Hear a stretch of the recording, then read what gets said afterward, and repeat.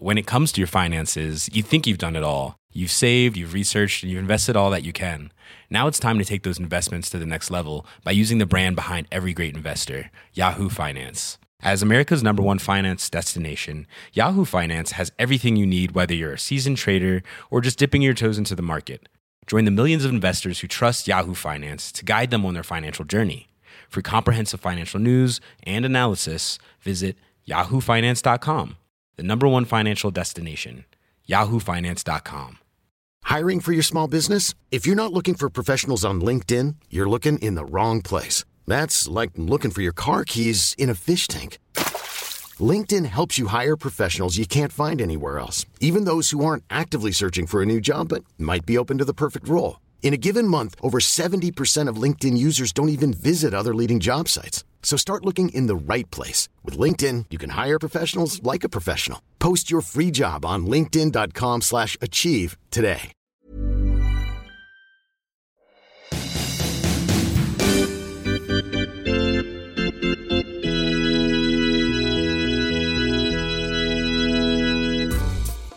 Ladies and gentlemen, it is that time of year again when hockey becomes the foremost thing we all... Wait, hold on. I'm being told that it's March Madness starts this week. Okay, fine. We're not a March Madness podcast, so we're going to focus on hockey here on Biscuits, a hockey podcast. I am Dave Lozo. I am in Brooklyn, where it's snowing a little bit, and therefore the entire city of New York is shut down to the point where it feels like you can't get around without some sort of...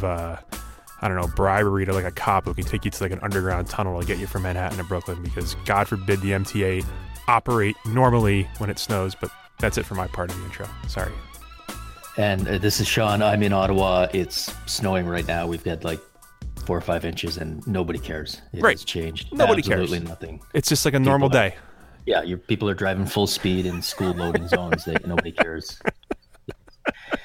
It's all good. Like, people can't even walk in Manhattan when it snows. Like, I'm behind like 2 people that are like just like walking on an uncovered. There's no snow on the sidewalk, and they're just like shuffling along like real slow. You guys get snow like for 8 months. How are you not used to it? Like, I understand when like South Carolina gets a dusting and they all freak out, but you guys, I think, get more snow than we do. Like, we're soft. We're so soft, man. Oh, by the way, speaking of snow and ice, I don't think we talked about this last week, but apparently, you, Tessa, and Scott are like BFF post Olympics now. I think I might have read that somewhere on the internet. That's right. Yeah, this is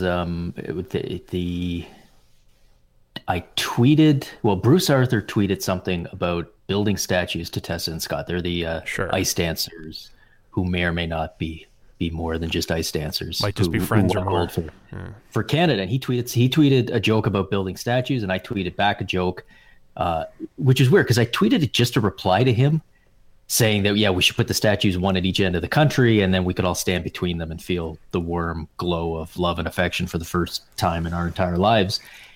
And the tweet just took off. It went crazy. And I guess somebody actually at their Olympic press conference read the tweet to them. No, that's what it was? Oh my God. I think it was at the press conference. It may have been like on but it was somebody British. That was how crazy it was. That's even better. Oh, jolly good show. Scott was like, how can I get your response to this? And she and she said like, oh, that's because I think it was sort of stripped out of the context of it coming from a like sarcastic hockey blogger who can't, communicate with genuine, he just, everything is sarcastic and embittered.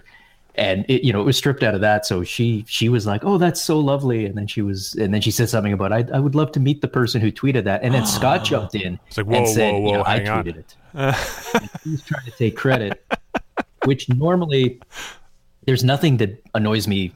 There's very little that annoys me more on Twitter than people who steal your jokes and take credit for them. Yeah. But I feel like this is the one exception. Like if that's what does it, if that's what finally brings these 2 crazy kids together, then he can have the tweet. It's like high school where she likes him, but he's reticent. So she uses you to make him jealous, and then they get together, and you're just like Ducky from that 80s movie that 80s people like Pretty in Pink. I'll take Ducky for this one. I'd be in that. Like if I can be what brings these 2 together, I'll get my face on like a Canadian bill I love how like you're kind of like me, probably not to the same extent, but you're sarcastic on Twitter. You haven't had a real emotion or feeling in a real long time, much like me. And yet when you do your sarcastic tweet, everyone strips out the sarcasm, and it becomes this beautiful message of love for Canada's sweethearts. And when I do it, when I say, who cares about Alex Ovechkin's 600 goals because Jonathan Toews and Sidney Crosby have just one goal, and that's winning a Stanley Cup, everyone takes that seriously. No one sees the joke in those tweets. And then I get very angry. Just every time. It's great. About once a week, you tweet something, and I see it, and I go, "This is the tweet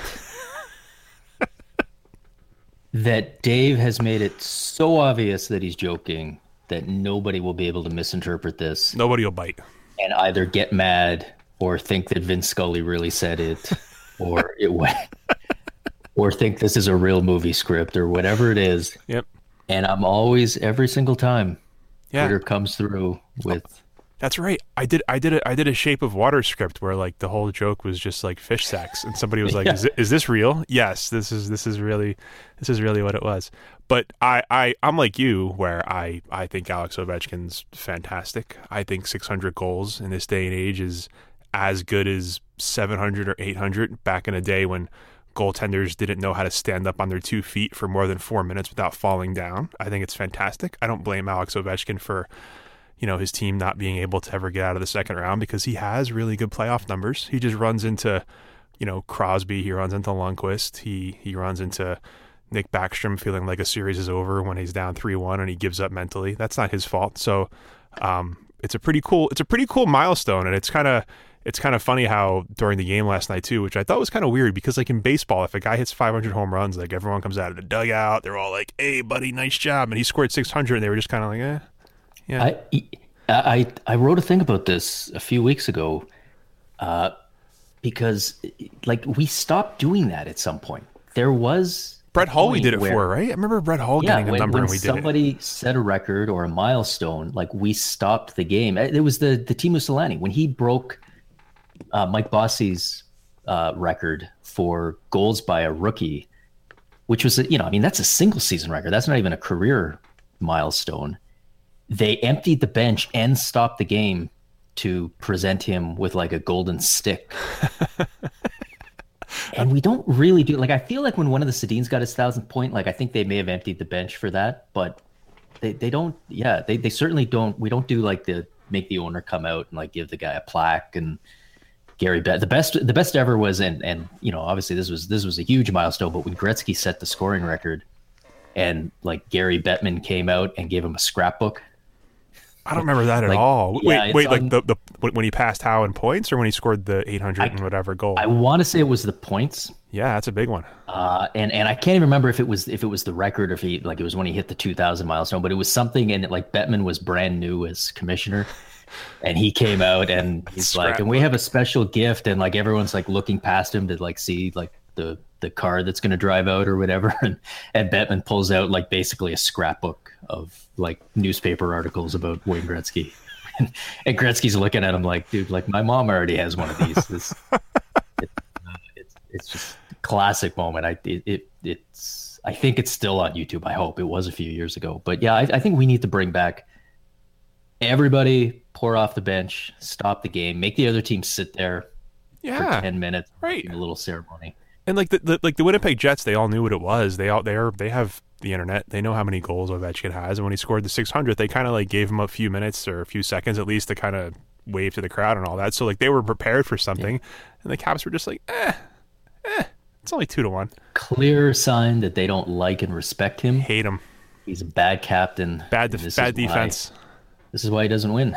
Drifter, doesn't skate hard in his own zone. That's what it is. That's the clear and obvious take that I get from this, is they should trade Alex Ovechkin after the season because he's not a winner.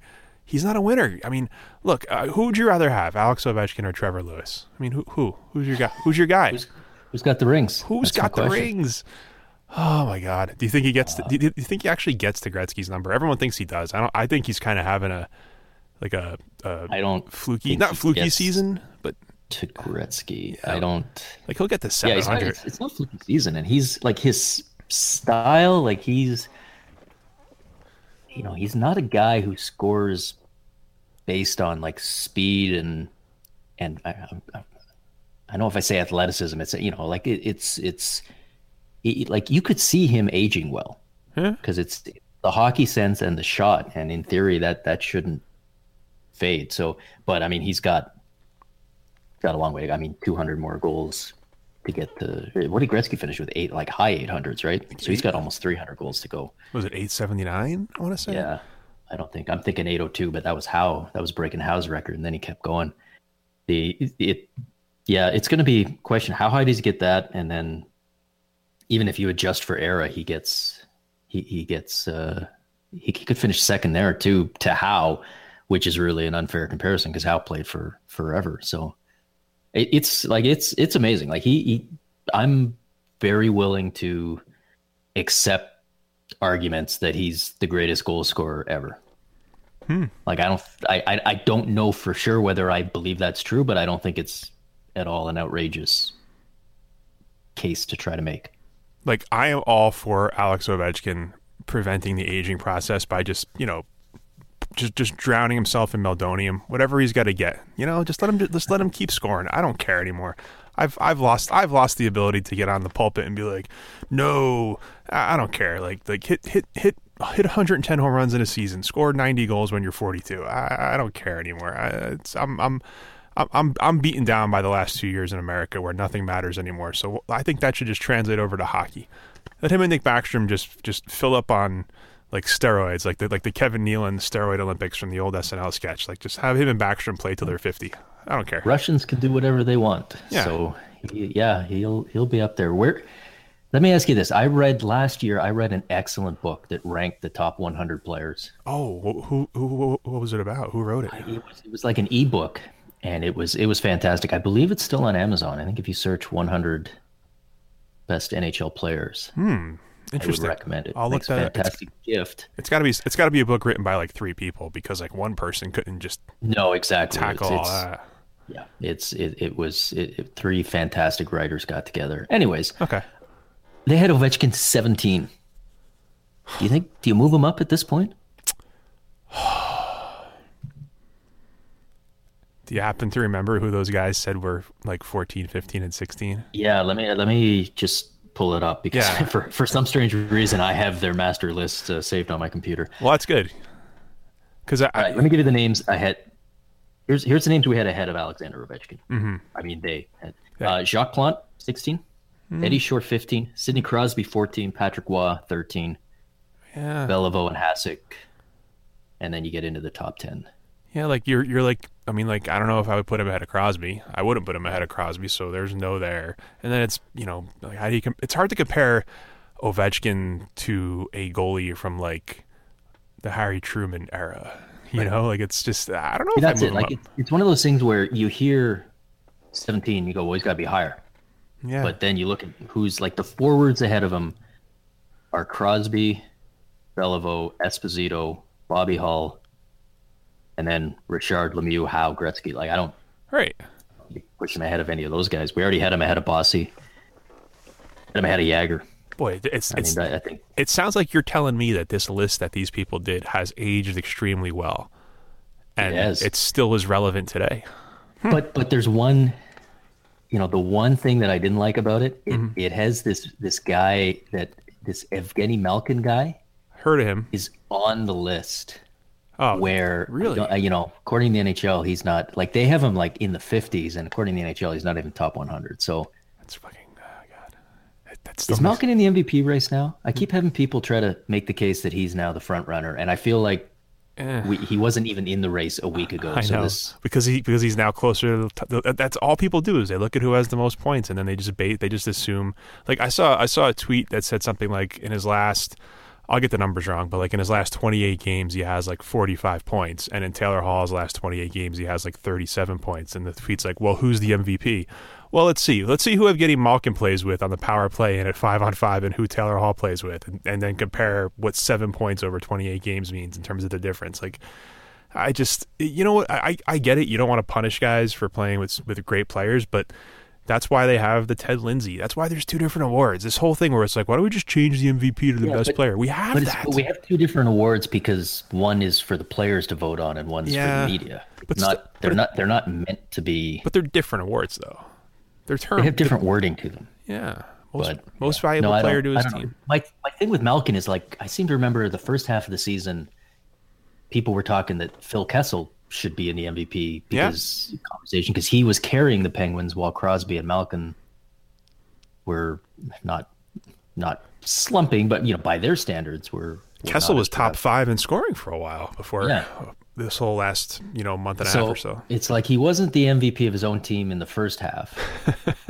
And over the like, if you let whoever the Penguins play in the playoffs, if you found some obscure rule where you're like, you actually get to pick one player on the Penguins who can't play in the series, they're going to pick Crosby still. So he's not the best player on his own team. He's not, I don't know. I mean, there's the case to be made, but yeah, you're right. Like, I don't know. I still struggle with this. Like, what is most valuable? If it's just a case of, if you take this guy off the team, what happens? Then the Penguins are still pretty good without Malkin. Whereas the Avalanche or the Devils or whoever probably fall apart without their guys. Like, yeah, that's kind of why I like the MVP. You kind of have to think about it. You just can't go, well, Nikita Kucherov has X amount of points more than this guy, so he's more valuable. Like, is he better? You have to really, really think about it and really crunch the numbers for only the forwards. Yeah. While completely ignoring defensemen and goalies unless they do something. Erik Karlsson probably should have gotten the Conn Smythe last year. How about that? How about that for a take? Erik Karlsson, whose team didn't get to the Stanley Cup final, probably deserved the Conn Smythe. Well, you know what? I'd tell you that you're being ridiculous, but I'm sure at some point I argued that Doug Gilmour should have won the Conn Smythe in '93. So, right. I'm with you. I'm just saying. With you. It's hard. By the way, did you see? Just speaking of Erik Karlsson, I just tweeted this out. I don't know if you saw it. There was a article here in the paper in Ottawa. And it's an article about Bobby Ryan and basically how he's dealing with the fact that he was in all these trade rumors and everyone's talking about his contract. And it was kind of, I don't want to say it was a fluff piece, but it was a feature. It was kind of like, what does this do to a player's head? But then, like, just buried in it is this mention where he's like, yeah, on Sunday, Eric and I were told that we were traded to a Western Conference team, but then it fell apart. Oh. And he's like, we were like joking, like, we got to go pack because it's done.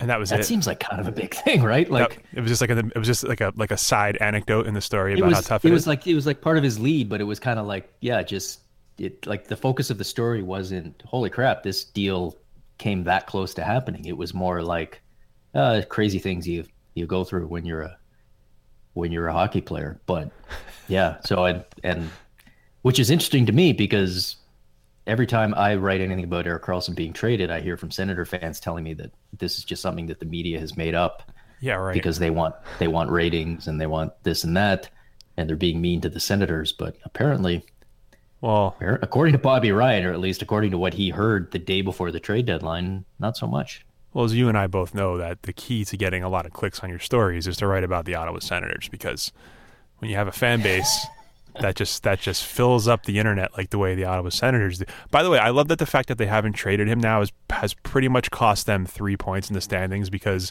Ottawa beat Dallas in overtime on an Erik Karlsson breakaway goal, and then last night in Florida, Erik Karlsson had a really good game and they beat Florida in Florida. So that's 3 points they probably wouldn't have had, and they beat 2 points, I think, closer to 31st and that much closer to Dahlin.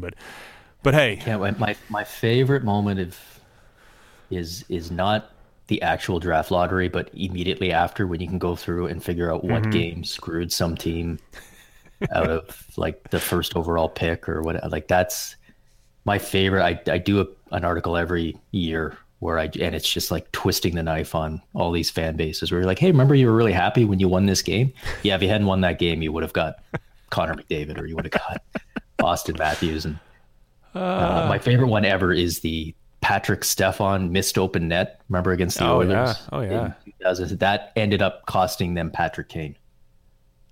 Well, so what you're saying is it worked out? It worked out beautifully because it's terrible because, I mean, such So rough for the Oilers to have that bad luck when it comes to draft lotteries, to just miss out on something like that. Where do you come down on this whole idea of a team can't win the draft lottery 2 years in a row? Like, I hate it. I hate the idea that like you're punished because you finished 31st and you won the draft lottery in a year where it was like Nail Yakupov was the first guy as opposed to Connor McDavid. Like, there is that. But no, I think they should have that rule, because the idea behind the reason we have the draft set up the way we do and the lottery and everything is to help the bad teams. So spread out the help. Like, you shouldn't be able to win. It should be, you win the lottery, you can't win it again for 2 or 3 years or whatever, because it's like giving the best draft picks to the worst teams. It's like having a soup kitchen, right? Like you're helping out those who need the help. Well, if you get your meal at a soup kitchen, you can't cut back in line in front of everyone else and get seconds. Like, no, you hold off, wait until we've helped everyone who needs it. And if you're still finishing last year after year after year, you've got bigger problems, and you don't need charity from the league. You need something other than that. So yeah, and part of me hopes the Oilers win the lottery again, just so that we can listen to the NHL, who could have changed this years ago, go, oh, maybe we should have changed it, and then not change it again. So there you have it. Sean says if you're homeless for more than a year, get your crap together, because you should have figured it out by then. That's it. That's exactly what I'm saying. Get out of Sean's soup kitchen with your sob story about work and life, because Sean thinks you should have figured it out with the year's worth of soup kitchen that he gave you the year before. I'm going to slop down some Nail Yakupov on your plate, and you will take it, and you will be happy. The NHL, it's so funny to me, because the NHL has, like, they create their own problems where, like, okay, we have a draft lottery, and then some team wins the draft lottery 3 years in a row, and they're just like, oh, this sucks. We got to change the draft lottery rules, when, like, you just don't have a draft lottery. Just whoever finishes 31st picks first. This way, the odds, to me, the odds of a team finishing dead last 3 years in a row are probably not as good as finishing like 31st, 30th, 31st, or 31st, 20, and then winning the lottery. The tanking is what scares them. And like, you look at what's happening in the NBA, they don't love it, which has a better lottery system. But yeah, I don't know. There's just go to the gold plan. That would be so much better. I don't understand why they don't do that. Well, I do. I understand, because it's different and scary, and somebody somewhere would complain. But it would be so much better if we just did it based on points after elimination. Well, the Carolina Ron Francis subprime loan owner guy thing happened kind of right after we did our podcast last week. So I basically vented on the other podcast about the whole thing. Like, to me, it's more about the coaching, I think, than the general managing. And yeah, Scott Darling stinks, but again, I don't know if you saw the Ranger game last night, but I didn't see the last 3 goals. But the first 3 goals are all these just Justin Falk's drifting in the zone. He lets Matt Zuccarello have an easy rebound goal. It's a tic-tac-toe play off a face-off. It's a deflection. The team dominates shot totals and shot metrics, but they just give up so many grade A chances. To me, that's a coaching thing. But yeah, but apparently he loves the coach. Apparently the coach is safe, we're told. You know what it is? He might just look at the numbers and be like, wow, we're out shooting teams. We're out attempting teams by this many games. It's got to be. It can't be the coach. It's got to be the talent that's not finishing and the talent that's not making saves, which you can say for – I'm not saying Ron Francis is untouchable, but I don't know. Well, here's how I look at it. Like, strip aside the fact that it's Ron Francis. Okay, done. Greatest player in franchise history, all that stuff. Was he on that list that those 3 guys did? I forget what they decided on. I think he made it on that list, right? He was like 97th or something. Yes. Oh yeah. He was on there, I think. But he's just imagine he's just a GM. Mm-hmm.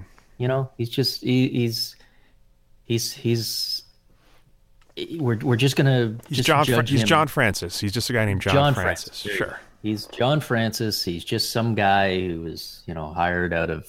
He had been the assistant for the Lightning, and he came over and he's been GM for 4 years. Didn't make the playoffs at any of the 4 years. Never made a trade of any real significance. Never a player for player trade of any significance. Mm-hmm. Is on the road, the team once again isn't going to make the playoffs this year. His big bet on a goaltender didn't work. Like, that's that gets GMs fired. I mean, that's what happens as a GM. And, you know, it was the reaction.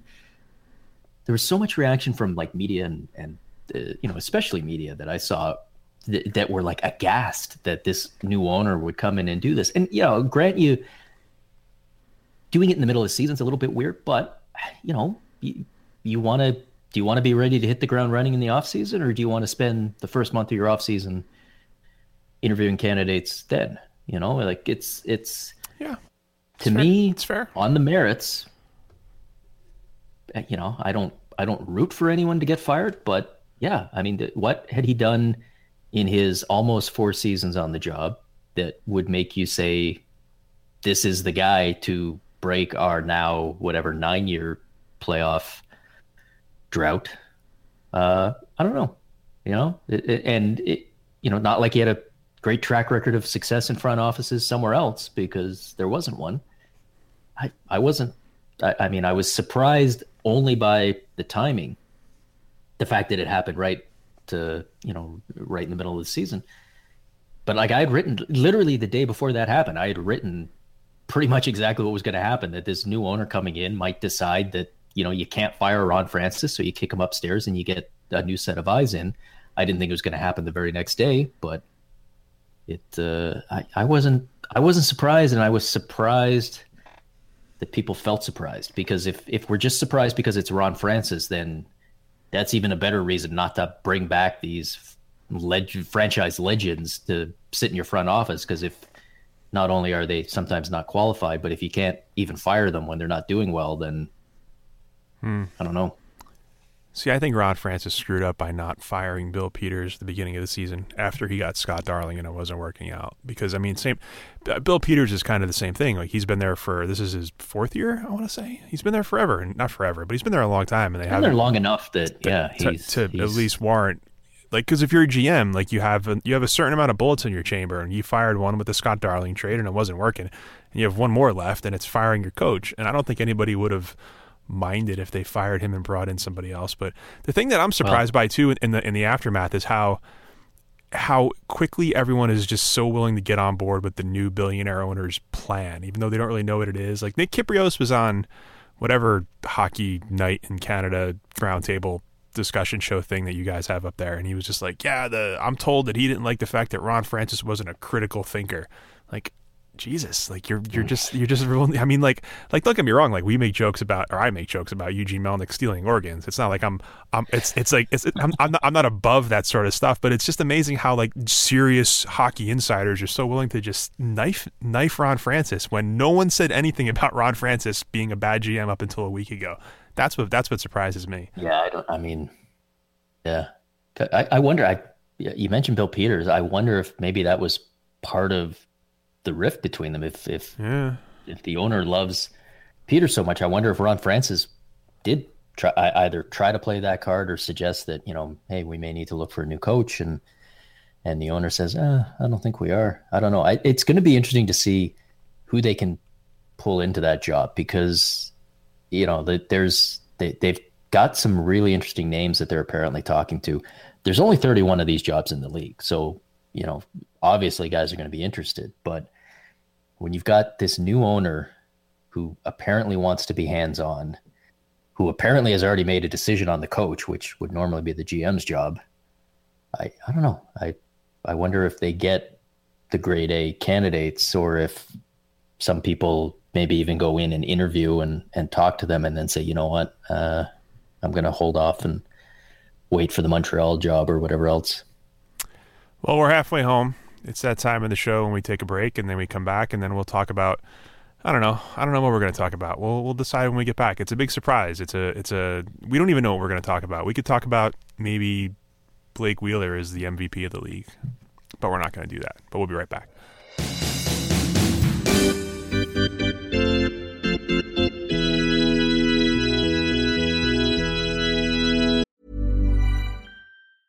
Hey, I'm Ryan Reynolds. Recently, I asked Mint Mobile's legal team if big wireless companies are allowed to raise prices due to inflation. They said yes. And then when I asked if raising prices technically violates those onerous 2-year contracts, they said, "What the f*** are you talking about, you insane Hollywood ass f- So to recap, we're cutting the price of Mint Unlimited from $30 a month to just $15 a month. Give it a try at mintmobile.com/switch. $45 up front for 3 months plus taxes and fees. Promo rate for new customers for limited time. Unlimited more than 40 gigabytes per month. Slows full terms at mintmobile.com.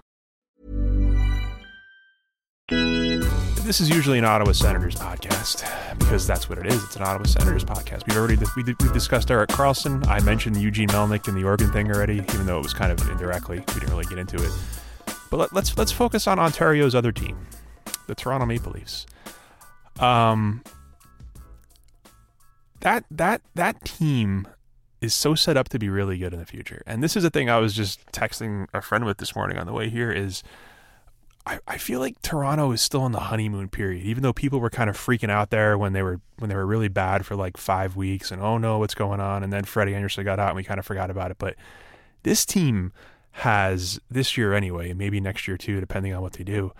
They have about $8 to $9 million tied up in Patrick Marleau and Matt Martin, which feel like Lou Lamoriello guys. Like those are two guys he wants to bring in for toughness and leadership. And you know, Patrick Marleau is going to have the worst season of his career essentially since he was a rookie, and Matt Martin has. I think the Leafs have been way better when he's been scratched. So at some point, I think you're going to want to have that $8 million to spend on stuff in the next 2 years, and you're not going to have it. And I don't know. I don't know how you as a diehard Senators fan feel about this.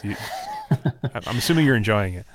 Yeah, well, I mean, I am enjoying it. It's been such a weird season for the Leafs because they've been locked into basically finishing third in the Atlantic almost all year long. So there's been no drama around them making the playoffs, but also no drama around like, you know, can they finish first, take the division, this sort of thing. I've never heard a Canadian say drama before. I didn't realize that was like your weird. It's like your pastas. I never picked up on that. Sorry, go ahead. There's so I didn't mean to make you feel self-conscious. Say drama. Now I gotta choose all my words carefully. It's been a weird season, but like I was looking at it, and I don't know, they lost a few games before they beat Pittsburgh, so this might not be the case anymore. But at one point, they were on pace to actually have a franchise record for points in a season, which is kind of a fake record because we've got the loser point now and shootouts, and it's not the same as it would. But I mean, at the same time, you would think a franchise that had been around for 100 years wouldn't be setting its all-time points record in a year where they just kind of finished third and everyone's like, you know, just sort of shrugs. But they might. You're right. The honeymoon is kind of still there. It's going to be, if they lose in the first round of the Bruins, that's when the honeymoon will kind of officially end, especially if they lose like in 5 games and everyone's like, oh, wow, we really aren't as close as we think we are. So, and like Marleau has no goals in 6 games, and like Jake Marleau, Carter gets run over. Marleau's been fine. I mean, he's not killing you. You're right. He's not killing it, but he's okay. I mean, he's not what you were worried about when the signing first happened, which is he'd show up and you'd be like, oh, this guy's old and we've got 3 years left of him. Like he's still got the speed. He's playing more of like a third line role. He's been okay, and he's got 2 years left after this one, but we all know the third year he's just going to disappear somewhere. Like that, they will find a way. Think so? The contract is structured in such a way that he'll get like loaded into a meat freezer somewhere in the depths of the ACC and never heard from again, and or traded to the Coyotes, like something like that. Yeah. Will end up happening. Matt Martin, Martin's he's a bad contract, but he's a bad fourth line contract. I feel like most teams probably have something like that. What they should have done is he should have been exposed in the expansion draft. That was the mistake they made because they ended up losing, an okay young player when they could have just exposed him. Who did they lose again? I forget who they lost. Leipzig, the guy who just got traded. To Vancouver. Yeah. And is doing well in a couple of games there. But so it's been okay. But then the thing that's kind of looming over all this is the front office situation, because Lamoriello's in the last year of his deal, and nobody seems to really know what the plan is and who's going to be the GM going into the offseason. And there's been a lot of talk lately that Lamoriello is actually not necessarily in the last year of his deal, but that his deal specifies this is his last year's GM, and then he can stick around as a consultant or what have you. And who knows if he actually does, because that was what he was supposed to do in New Jersey too, when he bolted for Toronto at the first chance that he got. But the question now is, what's the succession plan, and does Brendan Shanahan already know who the next GM is? And is it Kyle Dubas, who's the young, kind of analytically minded guy, or is it Mark Hunter, who's the more old school scout type of guy? And apparently both guys want the job. Mm-hmm. Apparently it's it's not like one guy's happy to be out of the spotlight. They both reportedly feel like they're ready. Dubas has his name kind of thrown around a little bit with other openings. Like there was talk that the Avalanche wanted him last year. There's his name is kind of, it's been mentioned with the Hurricanes, but I don't think he's being interviewed. I don't think the Leafs are letting him interview, which suggests, and there have been reports that he's the next GM, that's the plan.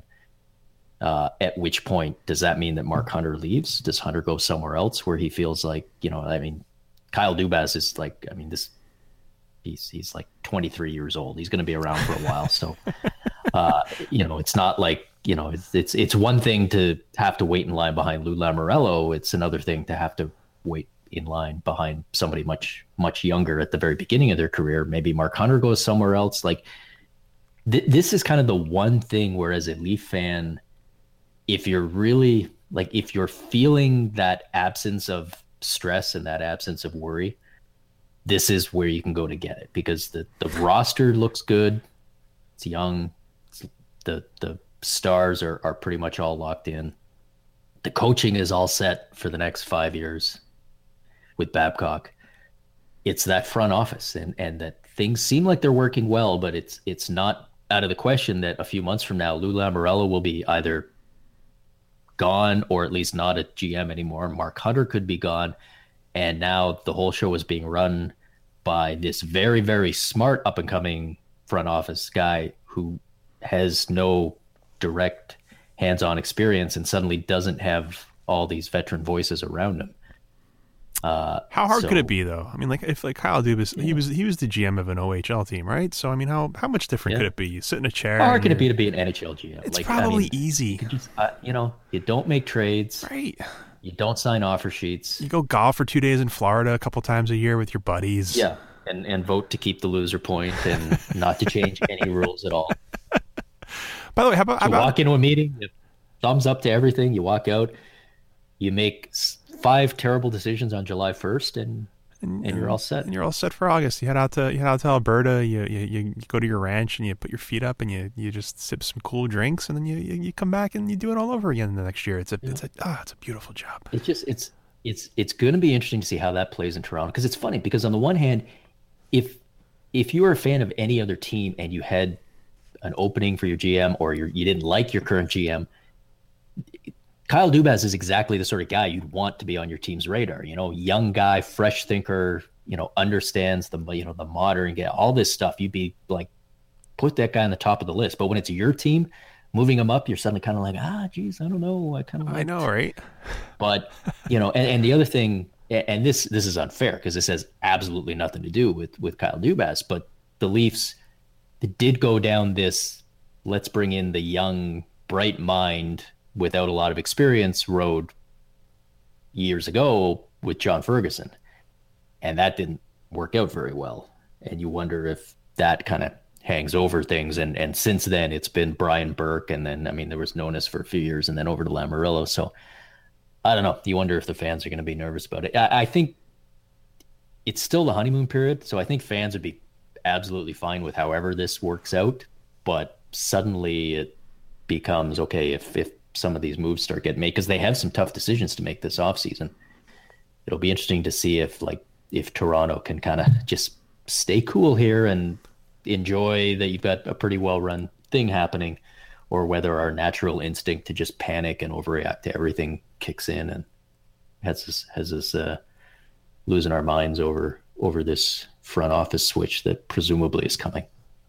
One of the things, or actually the thing that surprised me the most in the NHLPA player poll thing was not that, like, you know, players value grit and hard work over actual talent and all that stuff. I was surprised. Well, they didn't have talent wasn't on the list of things they could choose from. Was it not on the list, or was it like one of the options that was just like, you know, maybe below the top five? Yeah. But the fact that like 80% of players love the playoff format blows my mind, man. Like, it absolutely. The point format, I think it was. Was it the point format or was it the playoff format? It was the way that basically the loser point. They had. Oh, you're right. It was 80%, which that didn't surprise me because it's the same as the GM. Like, who wouldn't want Magic loser point fairy to show up and, you know, like, hey, you guys have lost 4 in a row. Well, yeah, we have, but we got 2 points in the process, so you can't bag skate us too much. I would expect. I was surprised that 20% of players have figured out that the loser point is garbage, and we're willing to say that. Huh. Well, that hurts my segue into the whole bad playoff format thing. That's going to screw your league. Let's pretend that they also like the. They probably do. They like. I feel like players don't think that deeply about stuff like that. They just play, and whoever's in front of them, they play. So they don't really care. And they're going to be fine with, you know, until it directly. They're like everyone in the NHL. Unless it directly hurts your team, right? You don't care. Nobody has any sort of forward thinking about like what's best for the league as a whole. It's just. Like there's hockey leagues out there now that are like, you know what, if you win your conference, you can pick whoever you want to play. And in the NHL, it's like, well, if you have the 3rd most points, guess what? You might play the team with the 2nd most points in the first round, and everyone's just like, sure, division rivalry, whatever, who cares? It's so bad.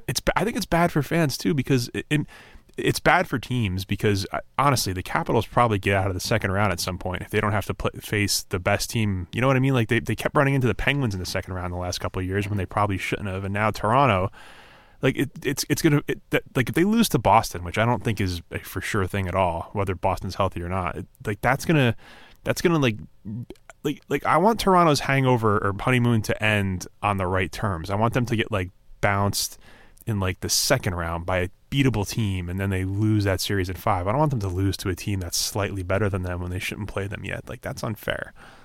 You know what? It is unfair, but I got to be honest. It doesn't bother me as much as it does other people, and maybe it should because this year, you know, the Leafs are the team that's going to potentially lose out because of this. And other years, it's been other teams.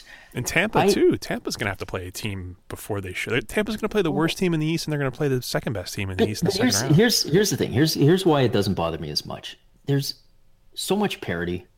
There's so much. Like, I know we always get into this. Well, you know, the 2nd best team in the conference is going to have to play the 3rd best team, and meanwhile, the 4th best team is only going to have to play the 7th best team. And yeah, that doesn't make sense when you phrase it like that. But the difference between those teams is so slim that, and ultimately, and I know it does matter. Look, if you going out in the 1st round versus going out in the 2nd round, that does matter. It's experience, it's revenue for the team, it's fun for the fans, it's being taken away from you. But ultimately, the goal is to win the Stanley Cup. You got to go through all these teams to get there. No, you don't have to. That's the thing, is that those teams or similar, or you either got to go through these teams or teams that were good enough to beat those teams. Like, would you rather play Boston or Philly in the 1st round? Come on. I'd rather play Philly. Right. But if you're going to win the Stanley Cup at some point, you know, you're going to go through Boston, or you're going to go through Tampa, or you're going to go through Pittsburgh or Washington. Like, there's so many. It's not like the old days where the best team had 120 points, and meanwhile there was a team with like 65 sneaking into the playoffs. It's everybody's so close, and you know, I liked what the league tried to do, going the division format. It was a good thought. I was kind of on board with it too. The rivalries, it hasn't really worked for 2 reasons, and you know, one of which we probably should have seen coming, and maybe the other one we couldn't have. But reason number 1 is that rivalries just aren't good anymore. There's you know, a Norris division rivalry in 1991 was a rivalry. You know, like that was like, yeah, give me Blues and Blackhawks, give me Leafs and Red Wings, like hook it into my veins, let's go. That was great. Give it to me every year because the teams hated each other and it was a gong show. Are you saying that's not as good as Florida Toronto? Is that what you're telling me? Yeah, it's. I mean, what even is the best rivalry I don't know. Well, I don't know. What's on NBC tomorrow? Yeah, that's right. Whatever that game is. Yeah, exactly. It's Carolina, Nashville, Boston, Washington. And then the other problem, in addition to rivalries not really being as good, is that there is a difference between, it was one thing when there were 5 teams in a division and 4 of them played each other every year. With 8 teams in a division, there's the number of combinations is so much. Right. There's just so much more that you don't get necessarily the same kind of, it's the same teams facing each other every year. Because, that is what builds a rivalry. That's what, and rivalries in hockey are great, but I'm just not sure that they can be what they used to be. So maybe it doesn't make sense to keep trying to force them. Maybe it makes sense to go to 1 through 8. But here's the thing: you go to 1 through 8 in the conferences, you're still going to get screwed up playoff matchups compared to just going 1 through 16. Like the Southeast would always screw it up because Florida won their division with 84 points. I know it's always been screwed up through history. There is, you can go through the entire history of the NHL. The playoffs have never been fair. They have never been, even when there were only 4 teams in the playoffs, which you'd think would be impossible to screw up. How hard is that? 1 versus 4, 2 versus 3, 5 and 6 in the final. Home. That's not what they did. They went 1 versus 3 and 2 versus 4. Why? Nobody knows. It's the NHL. But they did. Then they expanded and they added 6 more teams, and they put all those 6 expansion teams in the same division so that one of them got a guaranteed trip to the Stanley Cup. It's been, other than the couple of years where they actually did 1 through 16 in the late 70s, early 80s, they actually had that. But then you do that and everybody complains about the travel and the time zones and this and that. So travel, my feeling is it's never going to be perfect. It's never going to be even satisfactory. Everybody's so close. The 16 teams that make the playoffs are almost always. I mean, if you finish as the number 1 seed, you get a wild card team, so you're not going to have to play a super great team. Other than that, we're talking a few points different between everybody. Is Boston that? So Toronto would be playing Pittsburgh instead. Maybe Philadelphia's been on fire the second half. Is the difference between Philadelphia and Boston really that big? Yes, I think so. I think so. I'd rather spend 6 games shooting on Peter Mrazek than 6 games shooting on Tuukka Rask. But I'd rather go out against Andrew McDonald for 20 minutes than Zdeno Chara and Charlie McAvoy. But put it this way, right now, if the playoffs started and we had a 1 versus 8, the Leafs would be playing Philadelphia instead of Boston. Maybe that's the big jump where you say that's a big difference. But Washington wins their next game, they move ahead of Toronto, and then Toronto will be playing Pittsburgh. So would you rather play Pittsburgh or would you rather play Boston? Now we're into the, it's at the end of the day, you want to win the Stanley Cup. You got to go through all these teams. Maybe getting a slightly easier first round matchup is better. Sure. And, that's not nothing. Like I say, losing, if you lose in the first round, but nobody's losing a Stanley Cup because of this playoff format.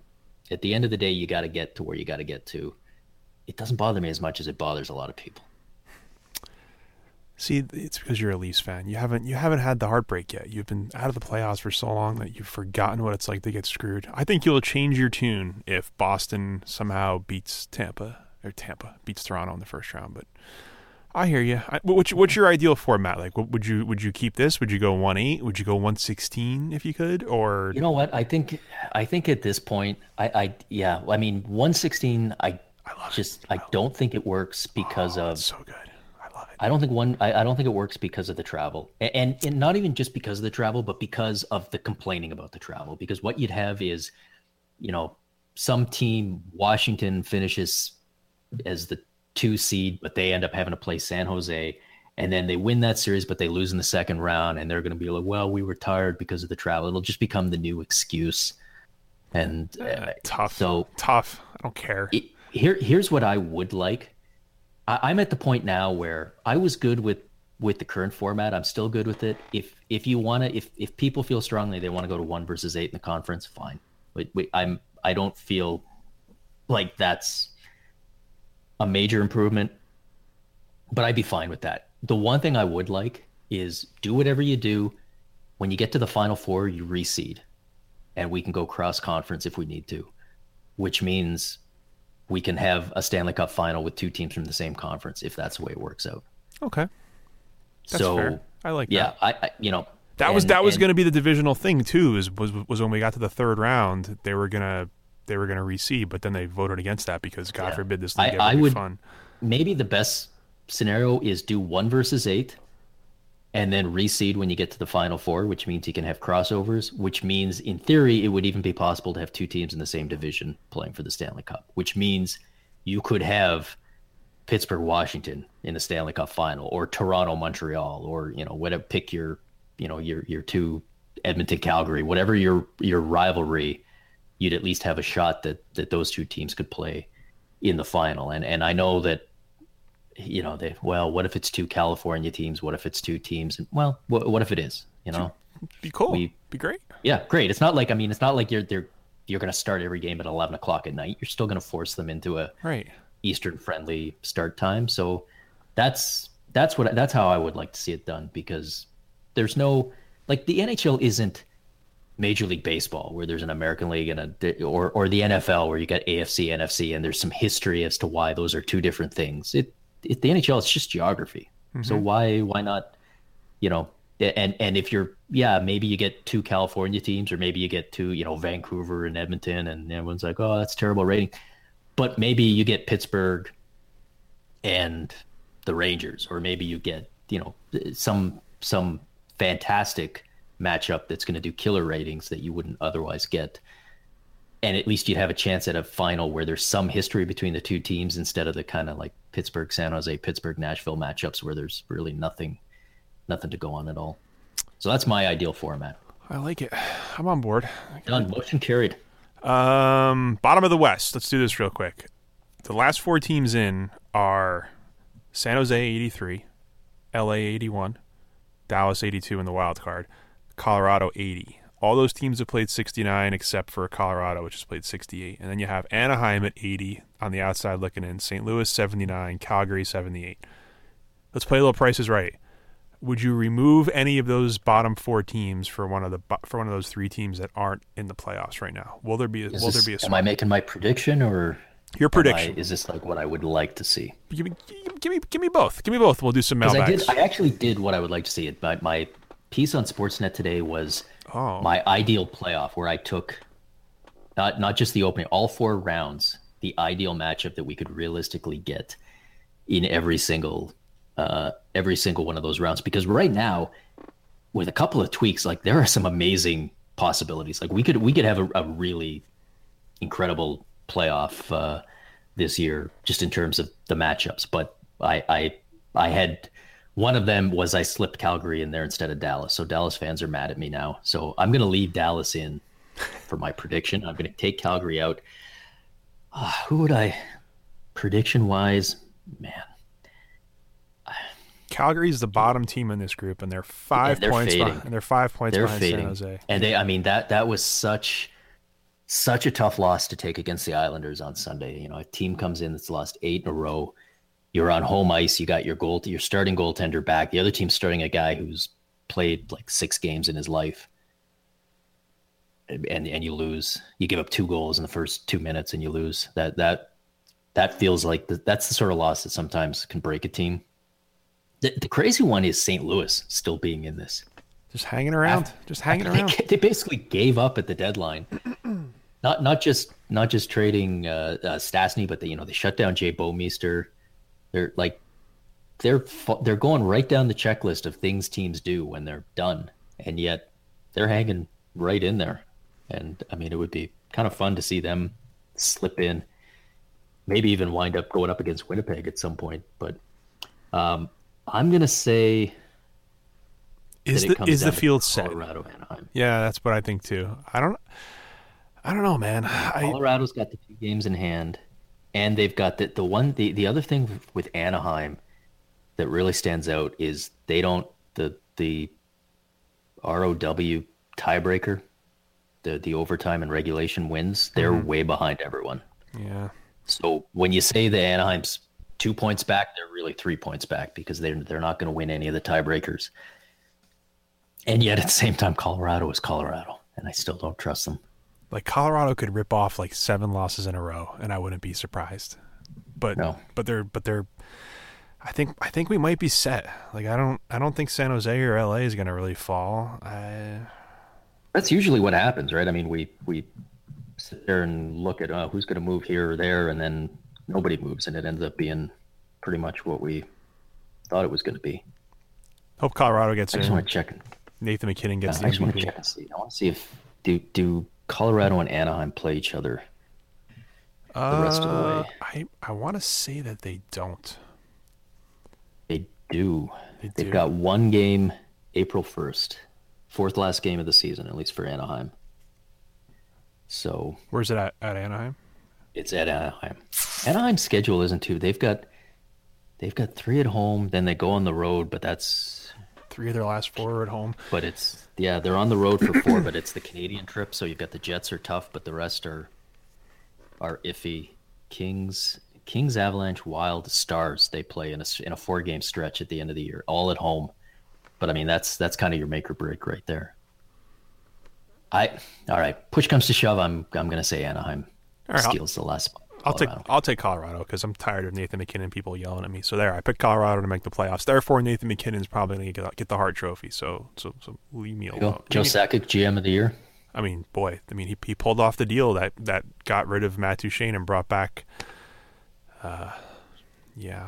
Sam Girard. And by the way, can we also just point out with Calgary, and this kind of links into that loss to the Islanders, they don't have their own first-round pick. The Islanders have the Flames' first-round pick, and it's not lottery protected. Mm-hmm. Which I know you're talking like 1 or 2% odds, but that'd be funny. You talk about the nightmare scenario. I love how you just sit around all day thinking about nightmare lottery draft scenarios. Yeah. That's all you do. That's right. What is the worst thing that could happen to this Brian Burke-controlled team when it comes to the draft pick they traded away? You're like sitting there just staring off into space, and your wife's like, "Sean, what are you thinking right now?" And like in your brain, it's just like, "Well, 2.4%.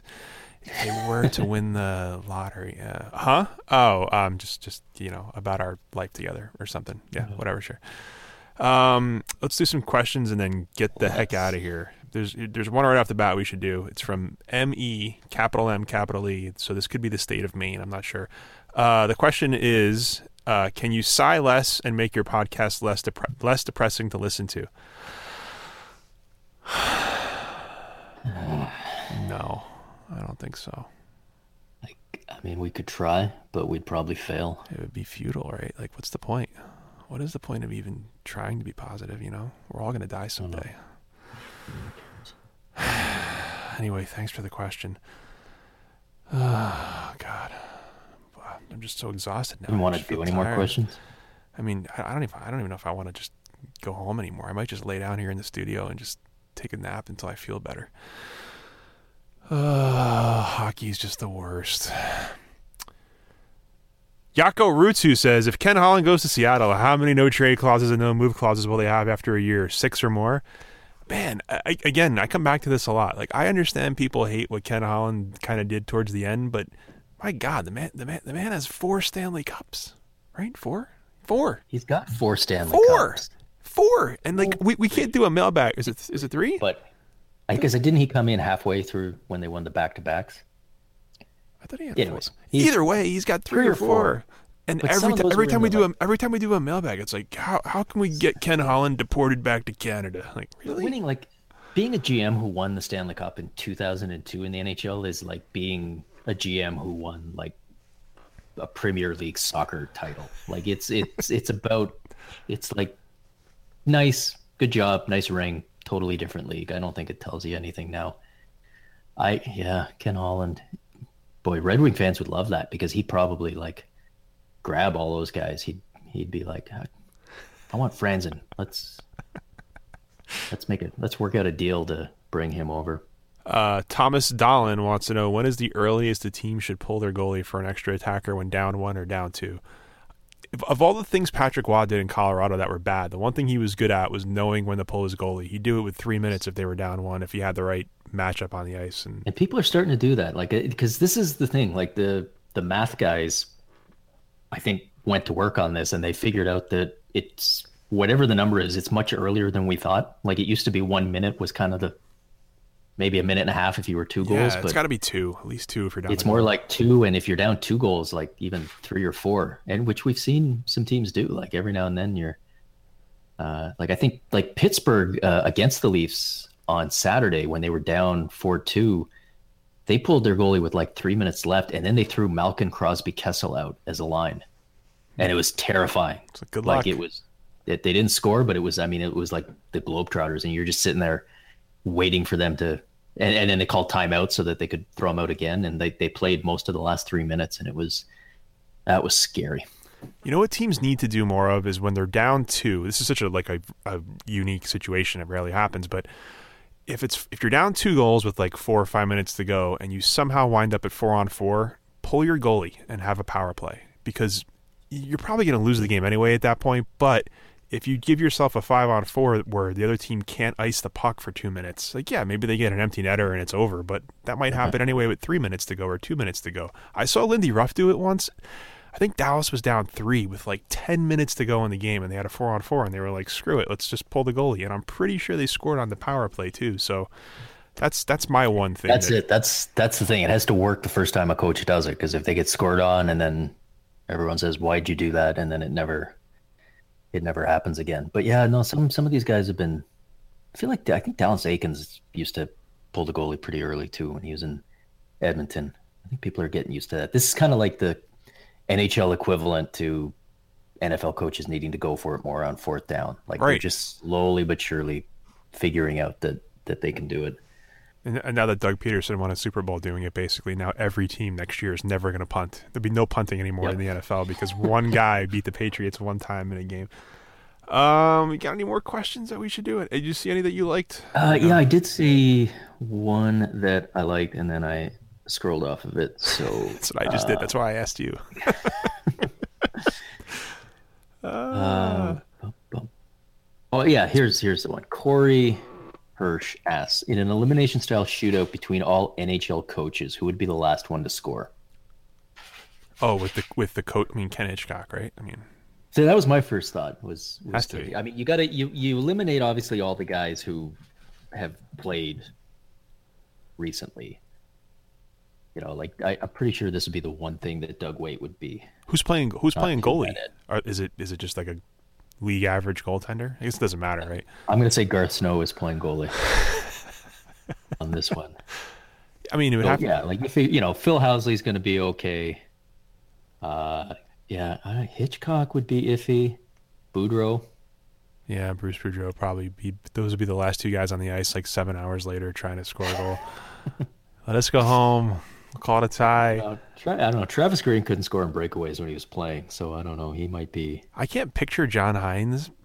Like, I don't know. I've never actually watched. Like, you know how, like, if you go watch a practice, you can watch the coach skate around and get a feel for his quickness. I've never done that. They could all skate, but yeah, I'm trying to picture like do they have Paul the Maurice hands? coming in and like going.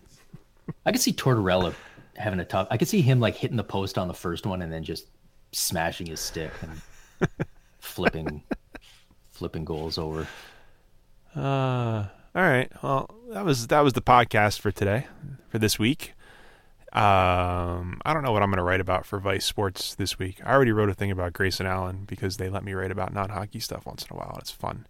And I hate Grayson Allen, and I hope Duke loses, and I hope Grayson Allen fouls out because he takes 6 charges that end up becoming blocks because he positioned himself wrong. Can I tell you, this is absolutely true. I saw you link to that so many times, and I don't follow college basketball. I had no idea. I know. In fact, I didn't even know he was a basketball player. I couldn't figure out who this guy you were talking about was.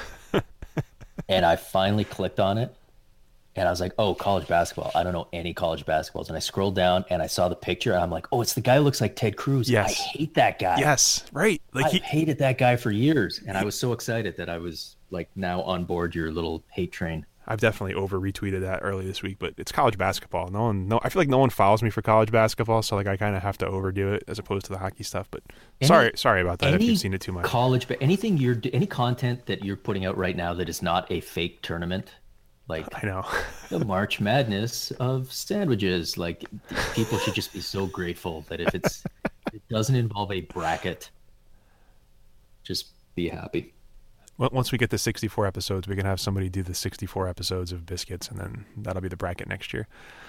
What do you want to sell anything else? You've already worked on the Sportsnet piece. Speaking of brackets, I've got my perfect NHL playoffs that I wanted to do now, because I know every time I get excited about a playoff matchup in the NHL, it ends up getting screwed up at the last minute. So check that out on Sportsnet, just because you can get mad at me, because not only do I have the 16 best teams to make the playoffs, but I've then got the winner of each round all the way to the Stanley Cup final. So you can follow along until I eliminate your team from the playoffs, and then go on Twitter and yell at me for thinking some other team would be a better choice to go on to the third round or whatever. So in a way, you did do brackets this week after saying nobody should do brackets. I absolutely did, but I didn't I should have. That would imagine a March Madness of hockey teams, 16 teams. And we just play them in, except without the stupid play-in game for whatever. All right, go to iTunes and maybe. So right now we have 317 ratings. We're a 5-star podcast. We don't even have the little half star for the last one. So maybe if we get up to 400, maybe we'll do an entire episode of Biscuits before the playoffs or during the playoffs where we're just positive, 100% positive podcast. But we need some incentive. I need the carrot in front of me to be positive, because already right now I've been talking about being positive for 15 seconds and I'm exhausted. So maybe think about doing that, and we'll think about being positive. Wow. And that's it for me. So thanks for listening, and I guess we'll see you next week like we always do. Right on. Bye. Bye-bye.